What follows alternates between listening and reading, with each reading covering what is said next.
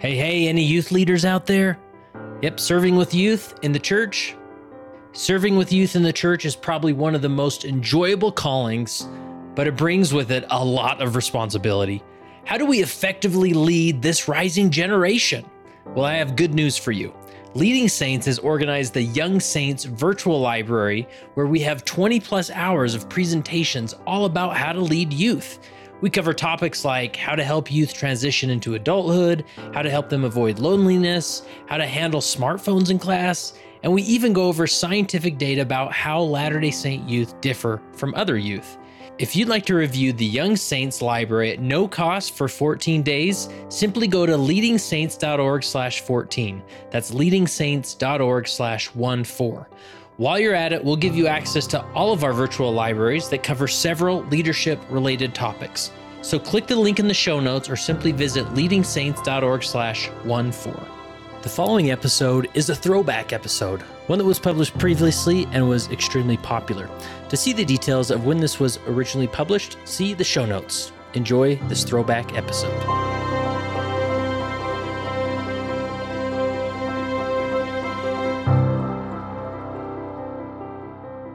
Today, I have the opportunity to be at the beautiful campus of Brigham Young University with Diljit Taylor. How are you, Diljit? Good. How are you? Very good. Now, you are give us your background. Who are you and why are you here at BYU? Well, I'm the women's cross country coach at BYU, and I came here 4 years ago after Ed Eyestone contacted me when the previous coach had retired. So how did you get into, I assume you've been a runner your whole life, or that you... Yeah, I ran for Cal State Stanislaus, a Division II in California, and I had the opportunity to run for the Nike Farm team under Coach Gagliano that trained up at Stanford. It was the Olympic development team. And in the time that I trained under him, he noticed something about me that showed him I could potentially get into the coaching world. And so he kind of put a bug in my ear that it would be a good profession. And prior to that, I just wanted to go into teaching, got my teaching credential. And so at that same time, my college coach at Cal State Stanislaus was going to go into administration. She contacted me and let me know that in a couple of years, the job was going to come open and she would love for me to come coach there. And I think it was just perfect timing. So I coached at Menlo for a couple of years just to get my feet wet. And then I moved to Turlock, back to Turlock, and started my coaching in 2007. So was it a quick love? I mean, you enjoyed coaching right away? Yeah, it's such a good transition when you're an athlete for so long.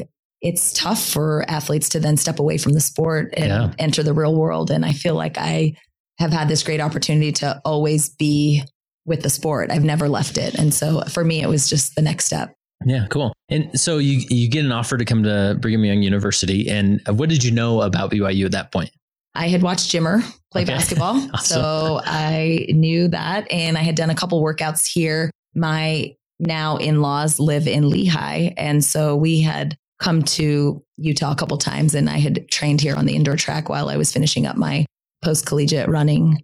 So I was a little bit familiar with it, but that was really the extent of it. Yeah.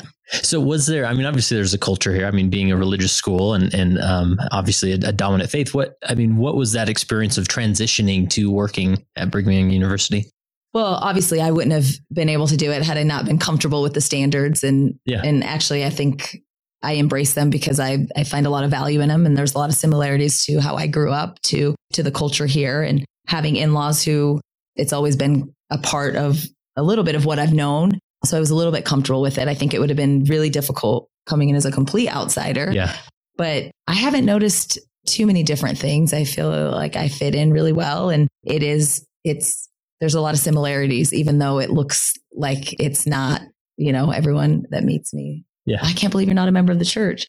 Like, well, I have the same standards. So yeah. So it works out. Yeah, it works. It works great. That's cool. So I'm a runner for the most part. I mean, I go to the gym, I run. I'm not like a competitive runner by any means, but help us understand like the sport of cross country. Like, because a lot of people, the lay person can look at it and be like, the way you coach them is say, just run faster, right? Like, so how would you describe the competition of cross country? Well, I think there's a couple of components to coaching cross country. And obviously one is aerobic fitness is really important. And that is just run and kind of trying to figure out each individual, how much mileage they can handle, and then putting together a plan for each individual based on speed work, and that goes into play. How many miles can they run? And then the mental component of it too. So it's a little bit physical and a lot mental in order for many people who have done 5Ks or even went out and tried to run a mile or 2 miles. It's pretty mental.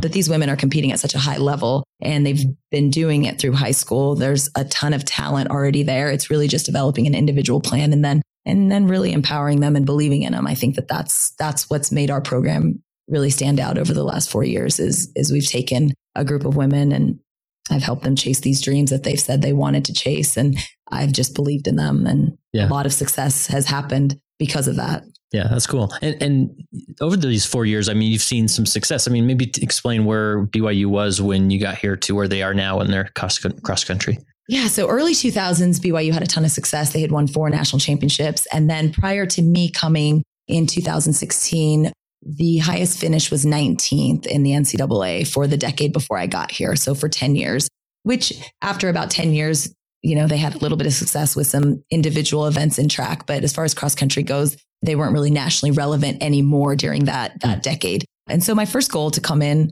was like, okay, I want to bring this team back to national relevance. And I wasn't expecting for it to happen as quickly as it happened. The first year we ended up having a 27th preseason ranking and we got 10th. So to be top 10, it was already, okay, we're starting to be in the conversation. And then it was just momentum, building it from there with the same group of women. Yeah. And over the last few years, you've finished second in the country. Is that right? Yeah. So we went 10th, 11th, 7th, 2nd. Wow. It's been a storybook. So next year's one. Right? Well, we just, we start all over and see what we can do. Yeah. But how does the season work for cross country? We start in August. We report for cross country training camp in August, and then the national championships are in November. Oh, great. And then from there, we go to indoor season and then outdoor season. It's a bit of a year round, 3 sports. Yeah, cool.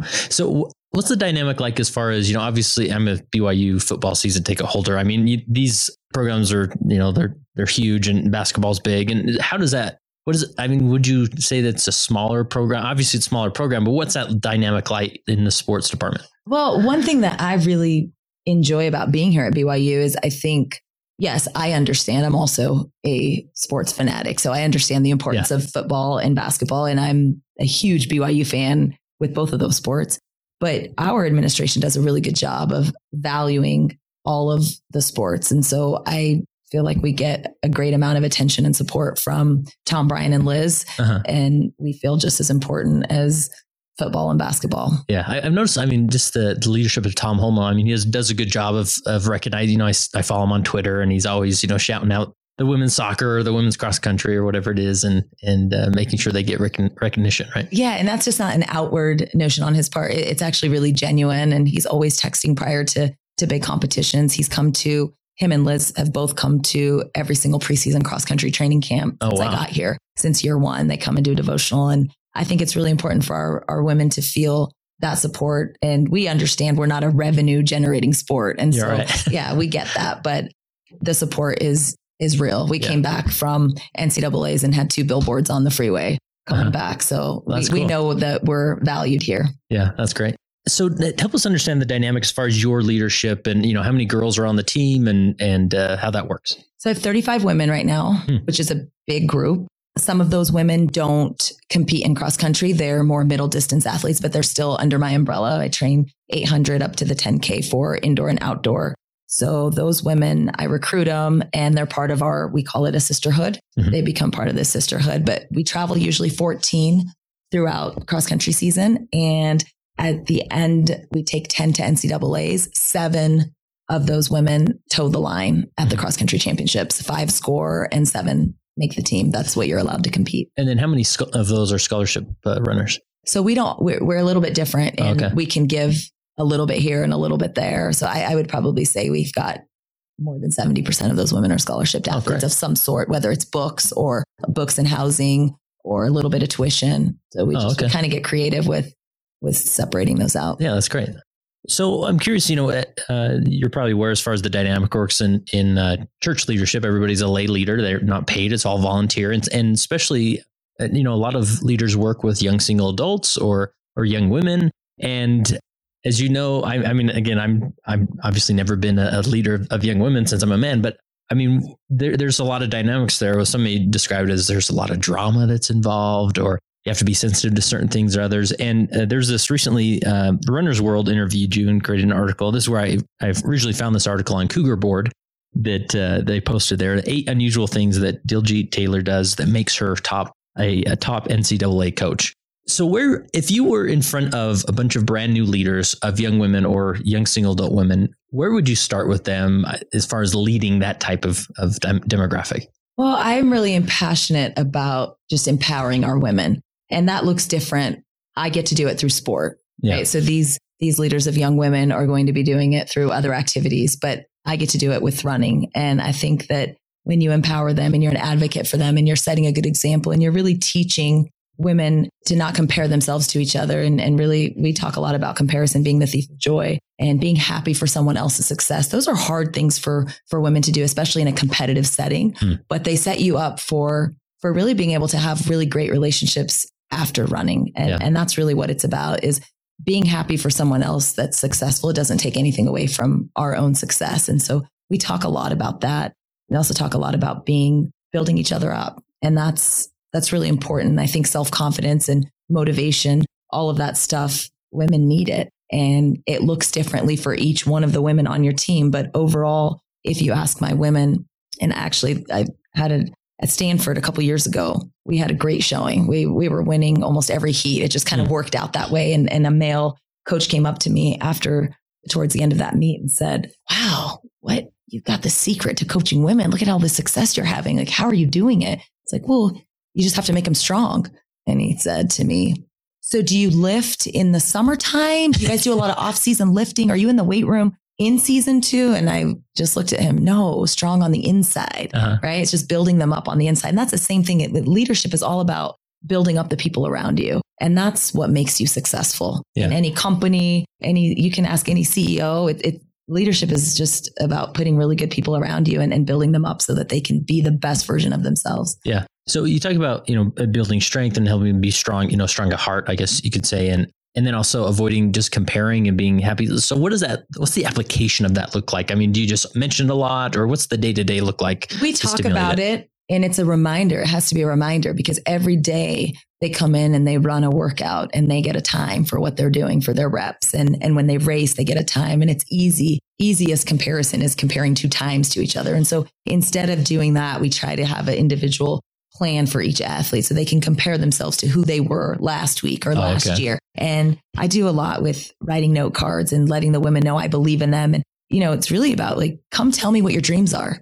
Come tell me what your dreams are and what your goals are, so that they can become my goals and my dreams for you as well. And then really helping them make those come true through workouts or setting them up for, really good, important races. We're leaving for New York on Thursday, and we've got some good competition that we'll see there, and really making the women believe that they belong and that they're ready to take that next step. So it's a process. There isn't 1 or 2 things that I do that are the secret. It's just more kind of evolves throughout their career. They are stronger as they're seniors than they are when they're freshmen. It takes that 4-year process to really get them to that place. Yeah. It sounds like, you just stay engaged in that relationship throughout the time. And it's not always about running, right? Or the next meet or that type of thing. No. And the better they get, it becomes less about running, if that makes sense. We went 5, 6, 7 in the country with 3 individuals who are really different as women. And they've all had such struggles. One of them, Erica Burke-Jarvis, had a baby a couple years ago and came back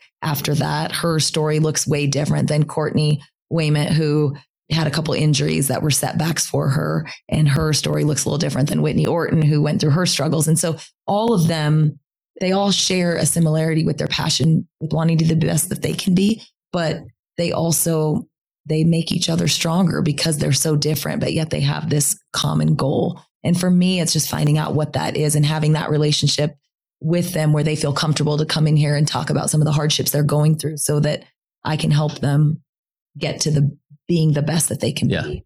So it is through relationships. I think that's the most important part is, like I said, the better they get, it becomes less about the running. That's interesting. So you talk about like the dreams that these girls have. Like, what's the process of finding out what these dreams are? And then how do you always keep that, on the surface so that that's the focus and vision? Yeah, I talk a lot about it. We just had a meeting a couple of weeks ago, and I talked a little bit about, like, if you haven't come and shared your dreams with me, I don't know what you're trying to do here. And I want to know, have you lost that fire do I need? What do I need to do? How can I help you? And so I listened to a talk somewhere where they said the 5 most important words you can say to someone is, how can I help you? So I always try to remember that, like, okay, I need to know what these women need from me so I can help them. And so, yeah, they come in, they talk about their dreams. And then I remind them that if I have to motivate you for something that you told me you wanted, that was your dream, then something's wrong. So as they share their dreams with you and they become, you're accountable. Once you say something out loud, you become accountable to that, and they hold themselves to a standard of, these are the things I need to do to accomplish this dream. And they're, yes, it's running, but it's also sleeping and eating healthy and making good social choices. And so once they start holding themselves accountable and they start seeing a little bit of success, you get the buy-in. Mm-hmm. And once you have the buy-in, the rest is kind of history. Yeah, that's awesome. So are these dreams typically related to running, or is it someday I want to start a business, or, I mean, do they vary like that? Yeah, it's mostly about running, and they'll talk a little bit post-collegiately what they want to do. But right now, when you're 18 to 22 years old, this is all you see is right here. And so some of them don't have plans to work after college. They want to get married and start families. And that's great. That's their dream. And I'm going to help support that dream. But some of them want to go on to grad school or write a book and just really being that person that, hey, yeah, you can do that. And the way that you teach them that they can do whatever they set their mind to is they have these goals in running.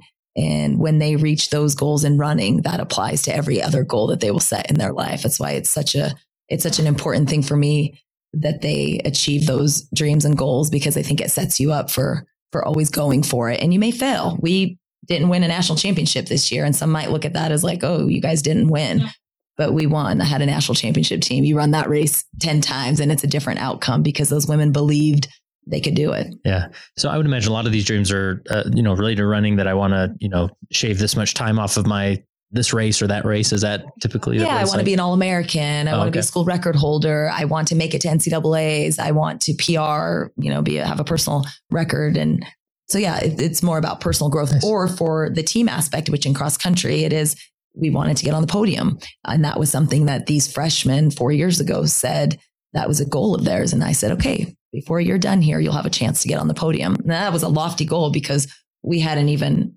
started our freshman season and we weren't even a top 10 team. We were ranked, in the 20s, but I was going to give them a chance to chase that dream and make them believe that they could do it. That's great. And I would imagine, you get some variety in the different dreams and goals that they have. So what do you do as a coach in order to bring that all together so that you're successful as a team, not necessarily as a bunch of individuals? We talk a little bit about what the outcome is. And so I guess our journey isn't always about the outcome. Yes, I want to know their dreams so that I know what their end goal is, but we don't focus on those every day. We just focus on the journey, because I sometimes think that we have been so attached to the outcome that we lose sight of the process and finding joy in getting to do this. And so, yes, we talk about their dreams because I want to know what they are, but it's not something that we focus on or dwell on every single day. It's just more like, okay, let's take care of what we need to in the journey so that we can then get to the end result. And this year we actually took another step. We were so silent about what we were trying to do. It's like, okay, let's work hard in silence and let success be our noise. So we're not even going to talk about, a couple interviews that we had gotten prior to NCAAs is like, hey, the podium's wide open. We think that you guys might have a shot. BYU women might have a shot to get back on the podium. Well, we already knew we wanted to do that, but we want to take a step further. We want to have a chance to win, but we didn't say it out loud. We said it amongst ourselves once or twice. And then we really just kind of kept it to ourselves and focused on the journey. Yeah. So the journey being just, obviously you have these independent dreams and goals, but you're talking about the journey of look how far we've come. Look what the opportunities are ahead of us. Yeah. The journey is just what we're doing right now, the day to day, coming to practice every day and showing up and doing all the things outside of running. It's amazing what these athletes, how disciplined they have to be with sleep and eating and really just being so devoted to this. So we focus on those little small things that make that outcome more attainable. Yeah, that's great. You mentioned in the article mentioned as well, as far as your note cards, is there a system to this, or obviously this is an intentional thing you do as a coach? So break that down. Like, what does that look like and how does it work? Yeah. So I think it was my freshman year in high school. I got a card from my high school coach and I had made it to sections, which was a big deal for a freshman. And I just remember she wrote me this card and it had all these great things about how proud she was. But at the bottom, it said, I believe in you. And it was so powerful to me. And I always remembered it. So when I got into coaching, I decided to start writing individual note cards before every race for every athlete. And I didn't know how long I was going to be able to hold true to it because it's a commitment. Yeah. And then I would get a little more creative. So they start out as just basic cards that you buy. And then as the season progresses or the meets have more meaning, they become personalized with pictures and quotes. And yeah, I get a little crafty. But yeah, it's basically just to give them some words of affirmation and to let them know I believe in them. Just a little extra touch. And it's worked out so well that I don't dare ever not write a note card. So yeah, great. Usually just a couple hours throughout the week of a meet. And sometimes I procrastinate. And so I'm up till 2 a.m. writing note cards, but I never, ever don't do the note card. Yeah. So in a typical season, how many meets are you looking at? For cross country, we'll have like 7, and track is a lot more. Just depends on some race in everyone, some don't race in everyone. But I've written hundreds and hundreds and hundreds of cards throughout my. Wow, that's awesome. And I love this principle because as far as like establishing a culture amongst a team or organization, like I'm sure there's some nights where it's like, okay, it's 2 a.m. I really got to get some sleep for this meet tomorrow. But like, that like that is so core to the culture that you've developed that there's no way you would skip it. Right? No, I can't skip it. And if I'm really prepared, I'll do a really good job of like, I'm going to write 5 today. I'm going to write 5 tomorrow. I'll write another 5 the next day. But again, we're leaving on Thursday and I haven't written any this week. I only have 9 athletes that I'm traveling. And I never let them see me do them. So it's not someone on the bus that you're doing. I will never do it in front of my family. Gets it like, oh, mom's writing note cards again. But I will never let my team see me make them or write them. So I have to be strategic about when I can do them, which is usually late nights in hotel rooms or, at home once my kids go to bed. Oh, that's interesting. And I would imagine this probably has this gone to other parts of your life? I mean, do you write notes to your kids at times or I don't know? I'll leave them little cute notes, but nothing like this. This is just, I actually do try to write thank you cards to people, just showing gratitude. We talk a lot about that in this program too, just really making sure that we express gratitude to those around us. And so I'll do that occasionally, but no, most of my note cards are to my athletes and they've started reciprocating it. So at the end of a season, I'll get a box of cards and it's pretty meaningful. Oh, that's cool. That's awesome. And I'm sure, I'd be shocked if any of them threw them away. I mean, they're probably, girls do that, right? I mean, they keep them and then. Yeah, I think some of the basic ones they probably maybe chuck, but the ones with their pictures on them and all kinds of time that has gone into them with ribbons and glitter, I think they've probably kept them in a box. Nice. So you're a little bit of a scrapbooker. I mean, you still fit that in. Yeah, I wouldn't really describe myself that way. Right. That's great. And this sort of relates to the overall message as far as the sisterhood that you try to establish. I mean, is that just the overall culture you're trying to go for, or maybe speak more into that? Yeah, I think women have to stick together. Mm-hmm. And so when you create this empowering sisterhood of women who are all coming together for some sort of common purpose, but also to kind of be there for each other. And it's about relationships. And that's what this sisterhood is. The BYU Run for Her. It's run for your teammate, run for the girl next to you, run for the little girl that fell in love with the sport, be the woman that you needed as a girl, just all of those things. And I don't know, I don't look at it as being a feminist or anything in that way. It is really just empowering these women and knowing that they're going to go out into the world and have a chance, an opportunity to do the same with other young women. And I have some of my former athletes that are coaching now. And it makes me really proud when they're giving back. And these women will do it, whether it's with a church calling or with their own daughters. They're going to have the opportunity throughout their life to be an example for someone. And if they can be a strong example because they've been strengthened by their experience here at BYU, then the world will be better for it. That's cool. I wouldn't have guessed. I mean, other coaches or leaders of women or anybody would just say, well, that's sort of implied. I mean, we're a team, like we all put on the same jersey. Of course, we're a sisterhood. But how do you get past that assumption of sisterhood to really feel like, wow, this is a sisterhood? Yeah, you really have to emphasize how important it is to genuinely care about the person next to you. And it was obvious to us this year. I talked a lot about our locker room, which people think is a little odd that I talk about that. But you understand when we send 7 or 10 women to a meet, there's 20 that are staying back home. It's easy for those 20 to feel left out and not be a part of it. And our locker room this year did such an amazing job of being involved. They would send silly So the locker videos. Room is who stays behind. Yeah, that's our locker room. They would send these silly videos and they would write messages on our group me, and they were part of it, and they were there with us at NCAAs. And when we came back, we had a team meeting, and I held up that trophy and said, "Hey, this is for all of us." Yeah. And you don't get that same feeling. It's easy to have feelings of being left out and not a part of it because you weren't there on the line. And so I think the women, and that's not, the thing about culture is, yes, the coach has the vision, right? I have the vision of what I want my team to look like and how I want the women to behave, but it has to come to life from the bottom up. And so they brought that sisterhood to life and they continue. And now as the freshmen come in, they see the examples that the juniors and seniors have left, and they are going to fill those shoes. And it's the system's in place now. So my work is really minimal. They've already established it. And that's the beauty about like establishing culture, right? I mean, there's probably a lot of work when you came to this job the first few years or the sophomores and juniors are sort of trying to figure you out. And then they're like, oh, okay. And then it just sort of takes over and there's less of that day-to-day push that you have to do. Yeah. And I think when women leave this program, I always say you have to leave. Your legacy has to be bigger than the records and the All-Americans that you're taking with you. It has to be about who you were as a person and what kind of teammate were you. And so I really try to preach those things to them because it is really important. And so I think they have taken that, like, even if I'm not an All-American, I'm not scoring for this team, what do I bring to it? There's a spot for it. Not everyone is going to be a national champion that comes here. So everyone has a role and it's really just fulfilling your role to the best of your ability.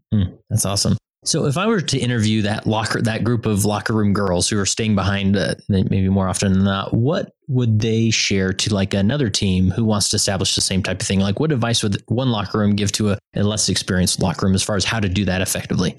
I think they would talk to them just a little bit about being happy for realizing it's something bigger than yourself. And you have to be happy for something that's bigger than yourself and understanding the vision that these women have. We sat at cross country camp and I said, okay, we're not going to talk a ton about our goals, but let's at least have an idea of what you guys are trying to accomplish this year. It was silence in that room as everyone was scared. They didn't want to say it out loud. And so Emma, she's a 5th-year senior, she said, aren't you all trying to win a national championship? And she's out of cross-country eligibility. It kind of broke the silence. And that's kind of what it is. The women who are left behind, they know this is what our team is trying to do. And they're a part of it. They're at practice every day. They're grinding with these women. And sometimes you don't even know what 7 or 10 are going to make the travel. And if they were left behind this year, that doesn't mean they're going to be left behind next year. If you're an alternate this year, that means that you're going to be a contributor next year. And it's kind of just knowing what your role is and being the best at it and really evolving as a person and an athlete. So I think it's big to just talk about caring about each other. Yeah. That's really just the basic principle of humanity. Right. And I even love, these are just little things you are maybe very typical for collegiate sports, but just the fact that you get together at the beginning of the year and you get in a room and say, all right, what are we thinking? Like, what do we want to do? I mean, that goes a long way where it's easy to just sort of, all right, when's our first meet? Like, okay, now go run and get healthy for that first meet. Yeah. Athletes don't care how much you know until they know how much you care. Uh-huh. And I was lucky. I learned that early in my coaching career because I was at a place where we didn't have a ton of potential and talent and really had to develop the kid. And we started seeing success in the way we saw it was, okay, I'm going to care about these kids and let them know it's more than just running. And don't get me wrong, I'm one of the most competitive coaches in the NCAA and I do care about winning and my kids know that, but they also know that we want to win the right way. It's what is really exciting about being at BYU. It's why I cherish my opportunity here because I know that we're in a place where we can win the right way, where we can build people up and it's more than just about their performances. Yeah, that's cool. So I would imagine, depending on the meet, you have to decide as coach who's going to run in the meet and who's going to stay behind in the locker room, right? Yeah. I would imagine there's some disappointment from some girls who thought, I really thought I would get there. And so how do you go through that process, making that decision? And then how do you go about delivering that news to the girl who was really expecting going, but isn't? Well, I know how important of a decision that is. And sometimes I wait until I make a decision 24 hours before who's going to run. I have to be absolutely sure. And so sometimes if I'm not, I will wait and they understand that I'm always going to be loyal to the program and do what's in the best interest of the program. The good thing about our sport, it's not like playing time, right? It's not like who do I think is the best cornerback? No, it's times don't lie, numbers don't lie. And so workouts will say this. And I know based on past performances that this is a person that really rises up during high levels of pressure. And you kind of look at that. And sometimes it's always that last spot that is really tough. And that's always the spot that I'm making sure I'm making the right decision. But knock on wood, up until now, it has served us right. We've always been like, okay, that was the best decision. So it's not an easy. And I talk to the women. One thing I think is really important as a coach is to be really transparent with your athletes. So they always know what you're thinking, good, bad, ugly, whatever it is. They know what's going on in my mind. And they know that I have to make these tough decisions that I don't enjoy necessarily making. Yeah. I've been on both ends of the spectrum. I was a really good Division II athlete. So I had a ton of attention and all the travel opportunities. And I went on and ran for the Nike Farm team. And I wasn't one of the better runners on the team. We had a ton of Olympic hopefuls. And so I've seen it from both sides. And I try to be sensitive to all abilities. Yeah. It sounds like, a lot of times just the numbers make most of the decision for you. Who's running, who's on their A game recently, and maybe, they'd fit in well on this next meet, whatever. But then there's those last few spots where you really have to make a tough call, right? Yeah. You have to decide, okay, who has a little bit better potential currently right now, and taking an opportunity away sometimes really affects someone's self-esteem. It's like, oh, she doesn't believe in me. And then that's not it at all. It's like, guys, I have 9 spots and these are the 9, and so really, it really is about being transparent and trying to make sure that you're doing right by the program. Yeah. And again, I just love this principle of how you've named the part of the team that's staying behind. You're still in the locker room. You're still there. You're part of the team. We need you. Pray for us, encourage us, send us text messages, whatever it is. And that creates a good culture in that team overall. Yeah, they were phenomenal this year. Hats off to them. Those women, I love those women, and our team loves those women, and they did a really good job of being a part of it. That's cool. I think in the article it said something about, let me find it here. She's honest even when it's tough. What led to that principle, and maybe dive into that? I think trust is so important between the coach and the athlete. And sometimes to develop that trust, you have to be honest. And sometimes when you're honest, people don't always want to hear what the truth is. But I find so much value in the truth. It's like, hey, these are the areas we need to work on. And earlier in my coaching career, my delivery maybe wasn't the best. And still, I'm so passionate. So sometimes when things are really good, you're going to get that super excited passion. And then maybe when things aren't that good, you get that other passion, where it's not as excited. Like, what are you doing?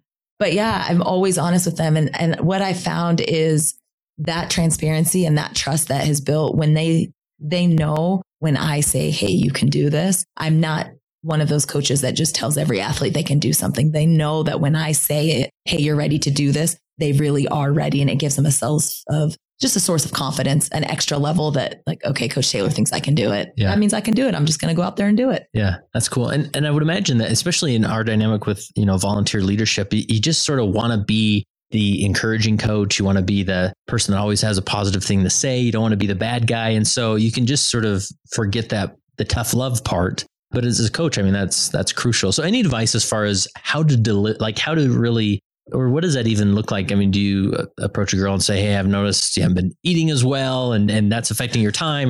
What does that even look like? I bring up one of my athletes, Anna Camp, who came in as a freshman, and she talks about this, which I didn't really know, but her freshman year, I was always getting after one of our upperclassmen at that time, Ashley Warner, because she just was at the brink of doing something great, but just didn't trust herself enough to put her in a position to be successful in racing. And so I was always on Ashley Warner, like, come on, you can do this. And so Anna Camp as a freshman would just sit there and go, I wish Coach Taylor would yell at me because that means that she thinks I could do something amazing. Interesting. But Anna wasn't just there quite yet.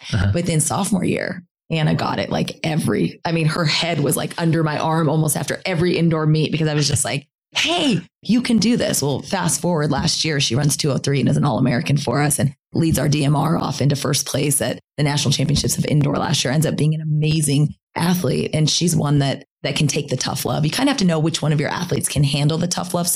It doesn't work for them. It's actually detrimental. And so I knew that it worked for her. And she later had told me her whole freshman year, she was just waiting for that screaming voice after a race. But yeah, I think it's important. It's part of just coaching anyone, whether it's through life or through running, is just being honest and transparent with them and letting them know things that they can do better or things they need to work on, but also letting them know things they do great. Dr. Manning, that is our mental strength coach here at BYU, talks a lot about 2 good things that you're doing and 1 thing you can improve on. So that kind of makes it nice because it's like you're giving positive feedback, but then you're also including the things that maybe you could do a little better or put a little bit more attention on. And so we're always in that growth mindset. If we're only thinking about the things that we're doing well, it's really just kind of a fixed mindset and there's not really opportunity to grow and improve. But even our athletes who are doing really well, I still want them to think of something that they take away that they could have maybe done a little better. Yeah. And if that's something you're always asking, like two great things, one that could use improvement, they're not feeling like, hey, why are you picking on me? You're asking me how I can improve. Like, are you saying I'm not good enough or whatever? But it's just part of that coaching, right? Yeah. And I think sometimes,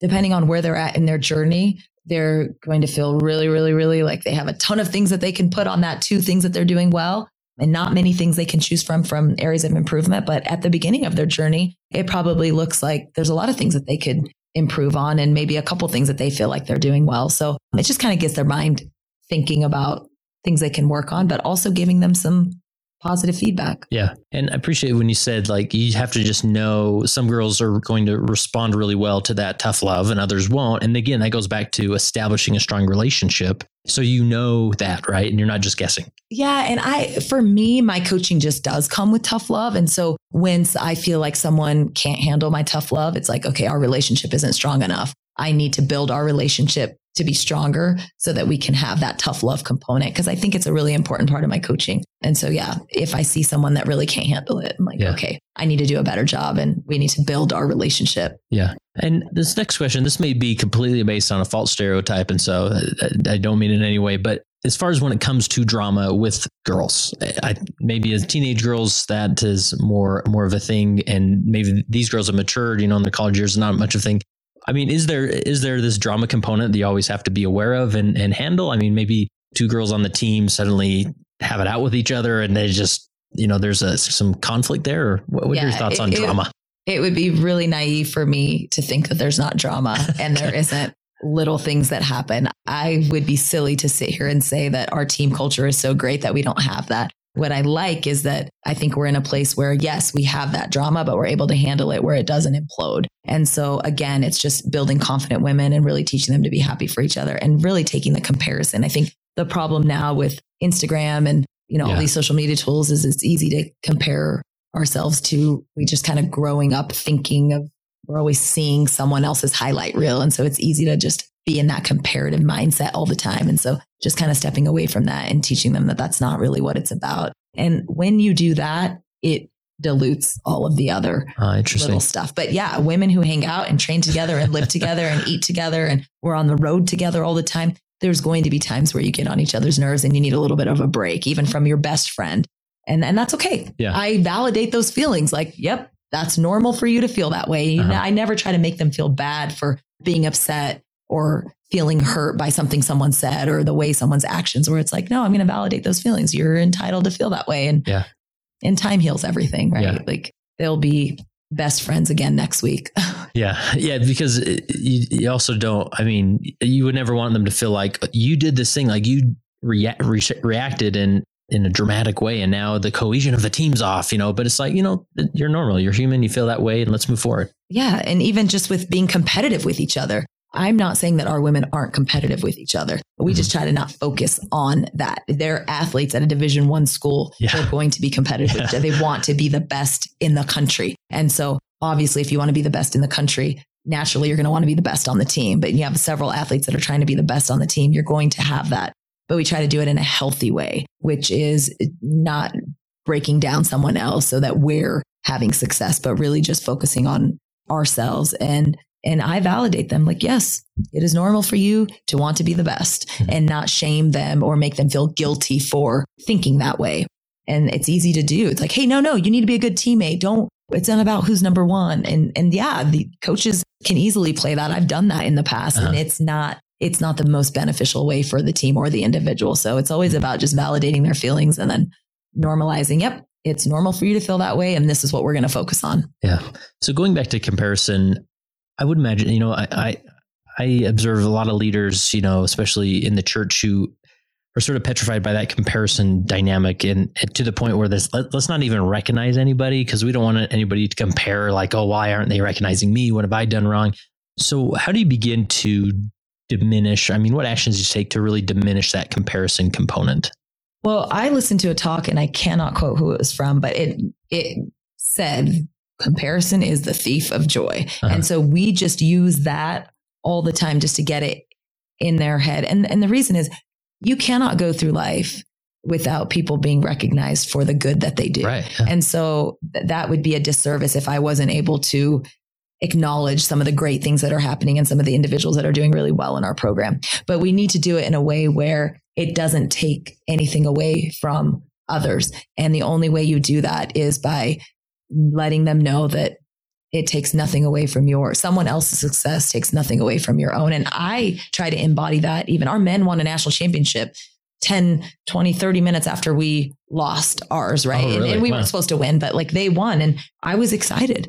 And the guy who interviewed me for Flow Track said in one of my interviews, he thought I was going to say that it was really even harder to get second after watching our men win. And I was like, no, that actually made it better. Like, okay, they won. That feels good. And that's a learned behavior. So it's naturally you want to do better, right? That's just how we are innately, most of us, especially in the arena of sports, you are naturally just more competitive. But I think recognizing, and I noticed it this year, I have a lot of female friends or colleagues that are also coaches. I'm really happy for their success. I'm always rooting for them. And I want my women to see that. And this year, with us being successful, we had a lot of those same female coaches that were rooting for us. And so I think it was an example like, yes, what you throw out into the world definitely comes back in support for yourself. So I always try to be that example of let's be happy for others. Yeah, because the girls are watching you, seeing how you root for Stanford or whomever else is. Definitely not Stanford, but okay. Sorry, I should have brought it. You're fine. I think that we're all, trust me, like I said, I'm one of the most competitive. I want to be the best, but I want to do it the right way. And I want to acknowledge the efforts of others. And so, Arkansas won the national title and I was happy for those women. Yeah.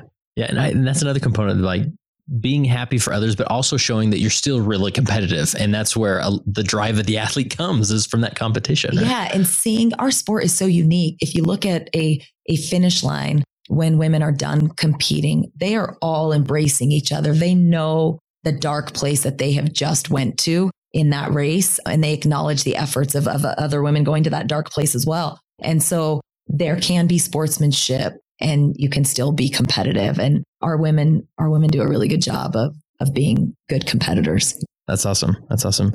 You know, one thing that's very common in our church is these one-to-one interviews with, we call them ministering interviews at times, where we have to sit down with someone we lead, and there's accountability in there, but really connection. And sometimes that can get awkward or really short, like, oh, how are you doing? Very good. All right. Well, I guess we're done here, right? Any advice as far as like sitting down with somebody one-to-one, someone you lead, and what are steps you take to really connect and build that relationship?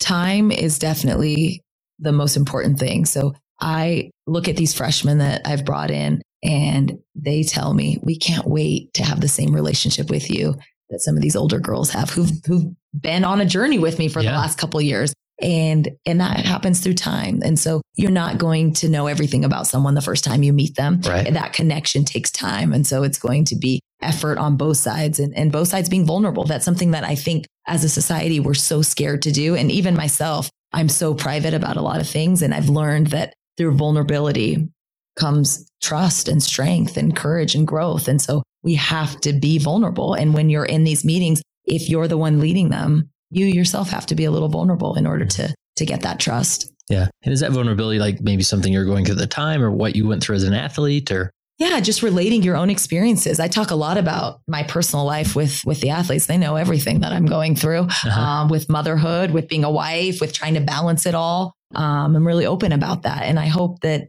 they take that and realize like, oh, okay, she's not going to judge us. She's also had some hardships that she's went through. And so, I think that it just helps to create trust, and also just comfort and courage. They can't coexist, right? They can't grow at the same time. And so sometimes we have to get out of our comfort zone and be a little bit courageous. And so I do that too. Again, it's not like I'm spilling everything that's happening in my life, but I will share things. And especially being a coach now, I think in my 14th season, I've experienced a lot of things with different athletes. And so I can share some of the wisdom that I've learned through those experiences with the women now. Yeah. What about as far as being vulnerable when you make a mistake as a coach? I mean, is that part of that vulnerability that you and how do you go about admitting to the team, hey, I messed up here, or this is my fault? Or yeah, I mean, my first year here, we experienced a ton of injuries and it just blew me out of the water. I came from an area in the Central Valley where we trained on dirt all the time. And I only really dealt with one stress fracture my entire 9 years of coaching with athletes, which is unheard of. And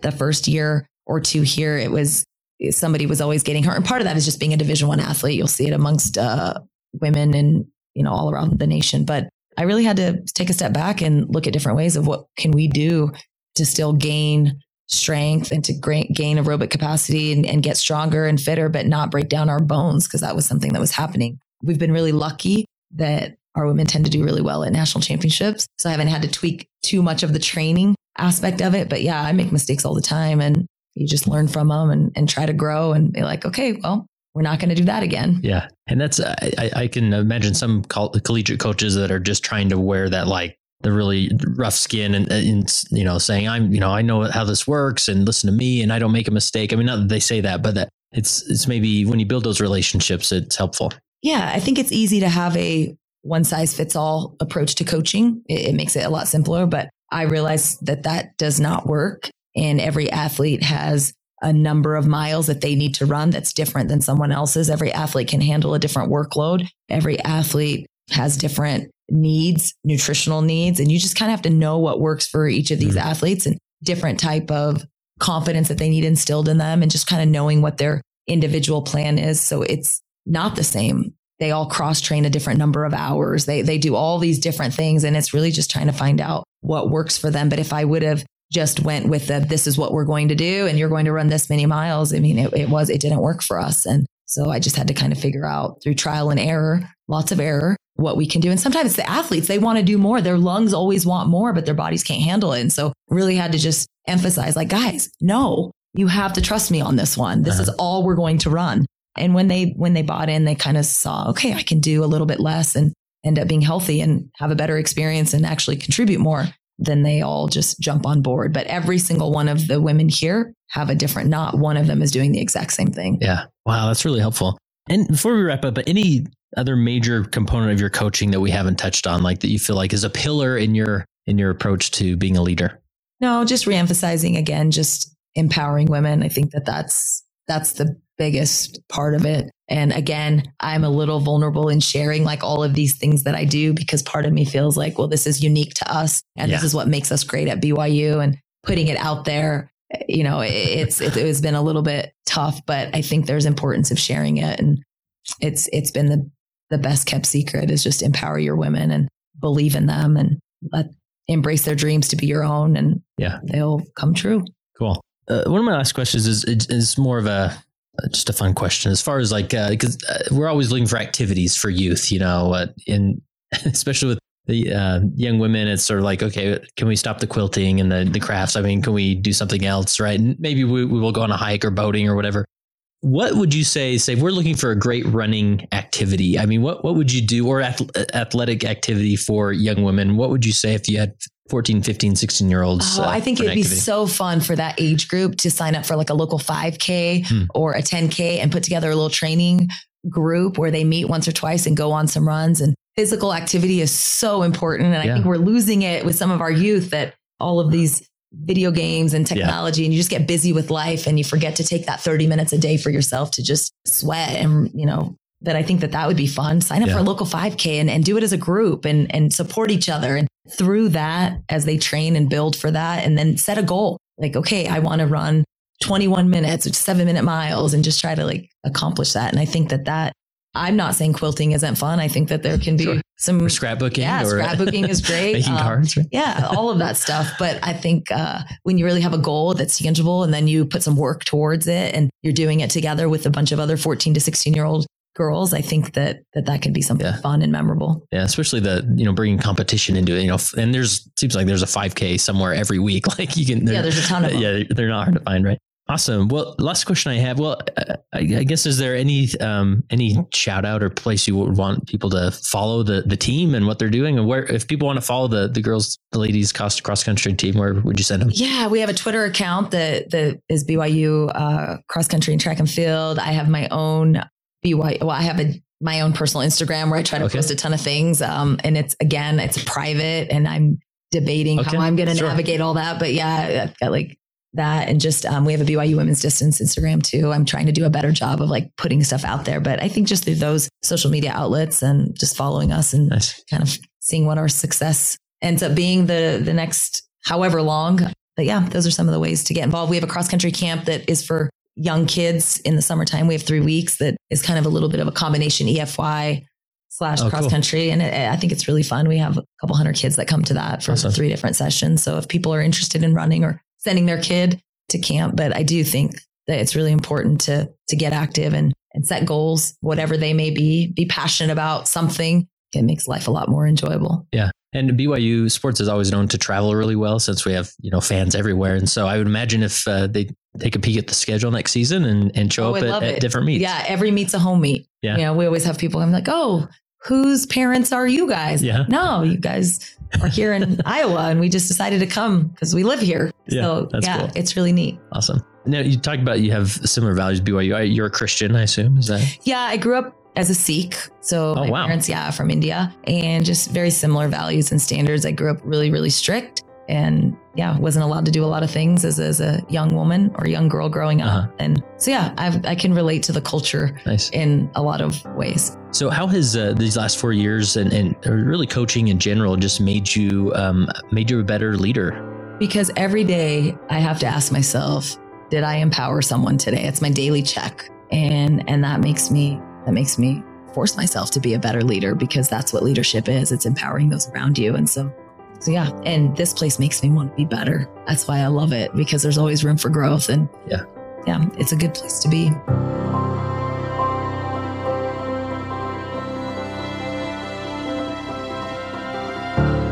And remember, go to leadingsaints.org/14 to access our full Young Saints virtual library. And that concludes this throwback episode of the Leading Saints podcast.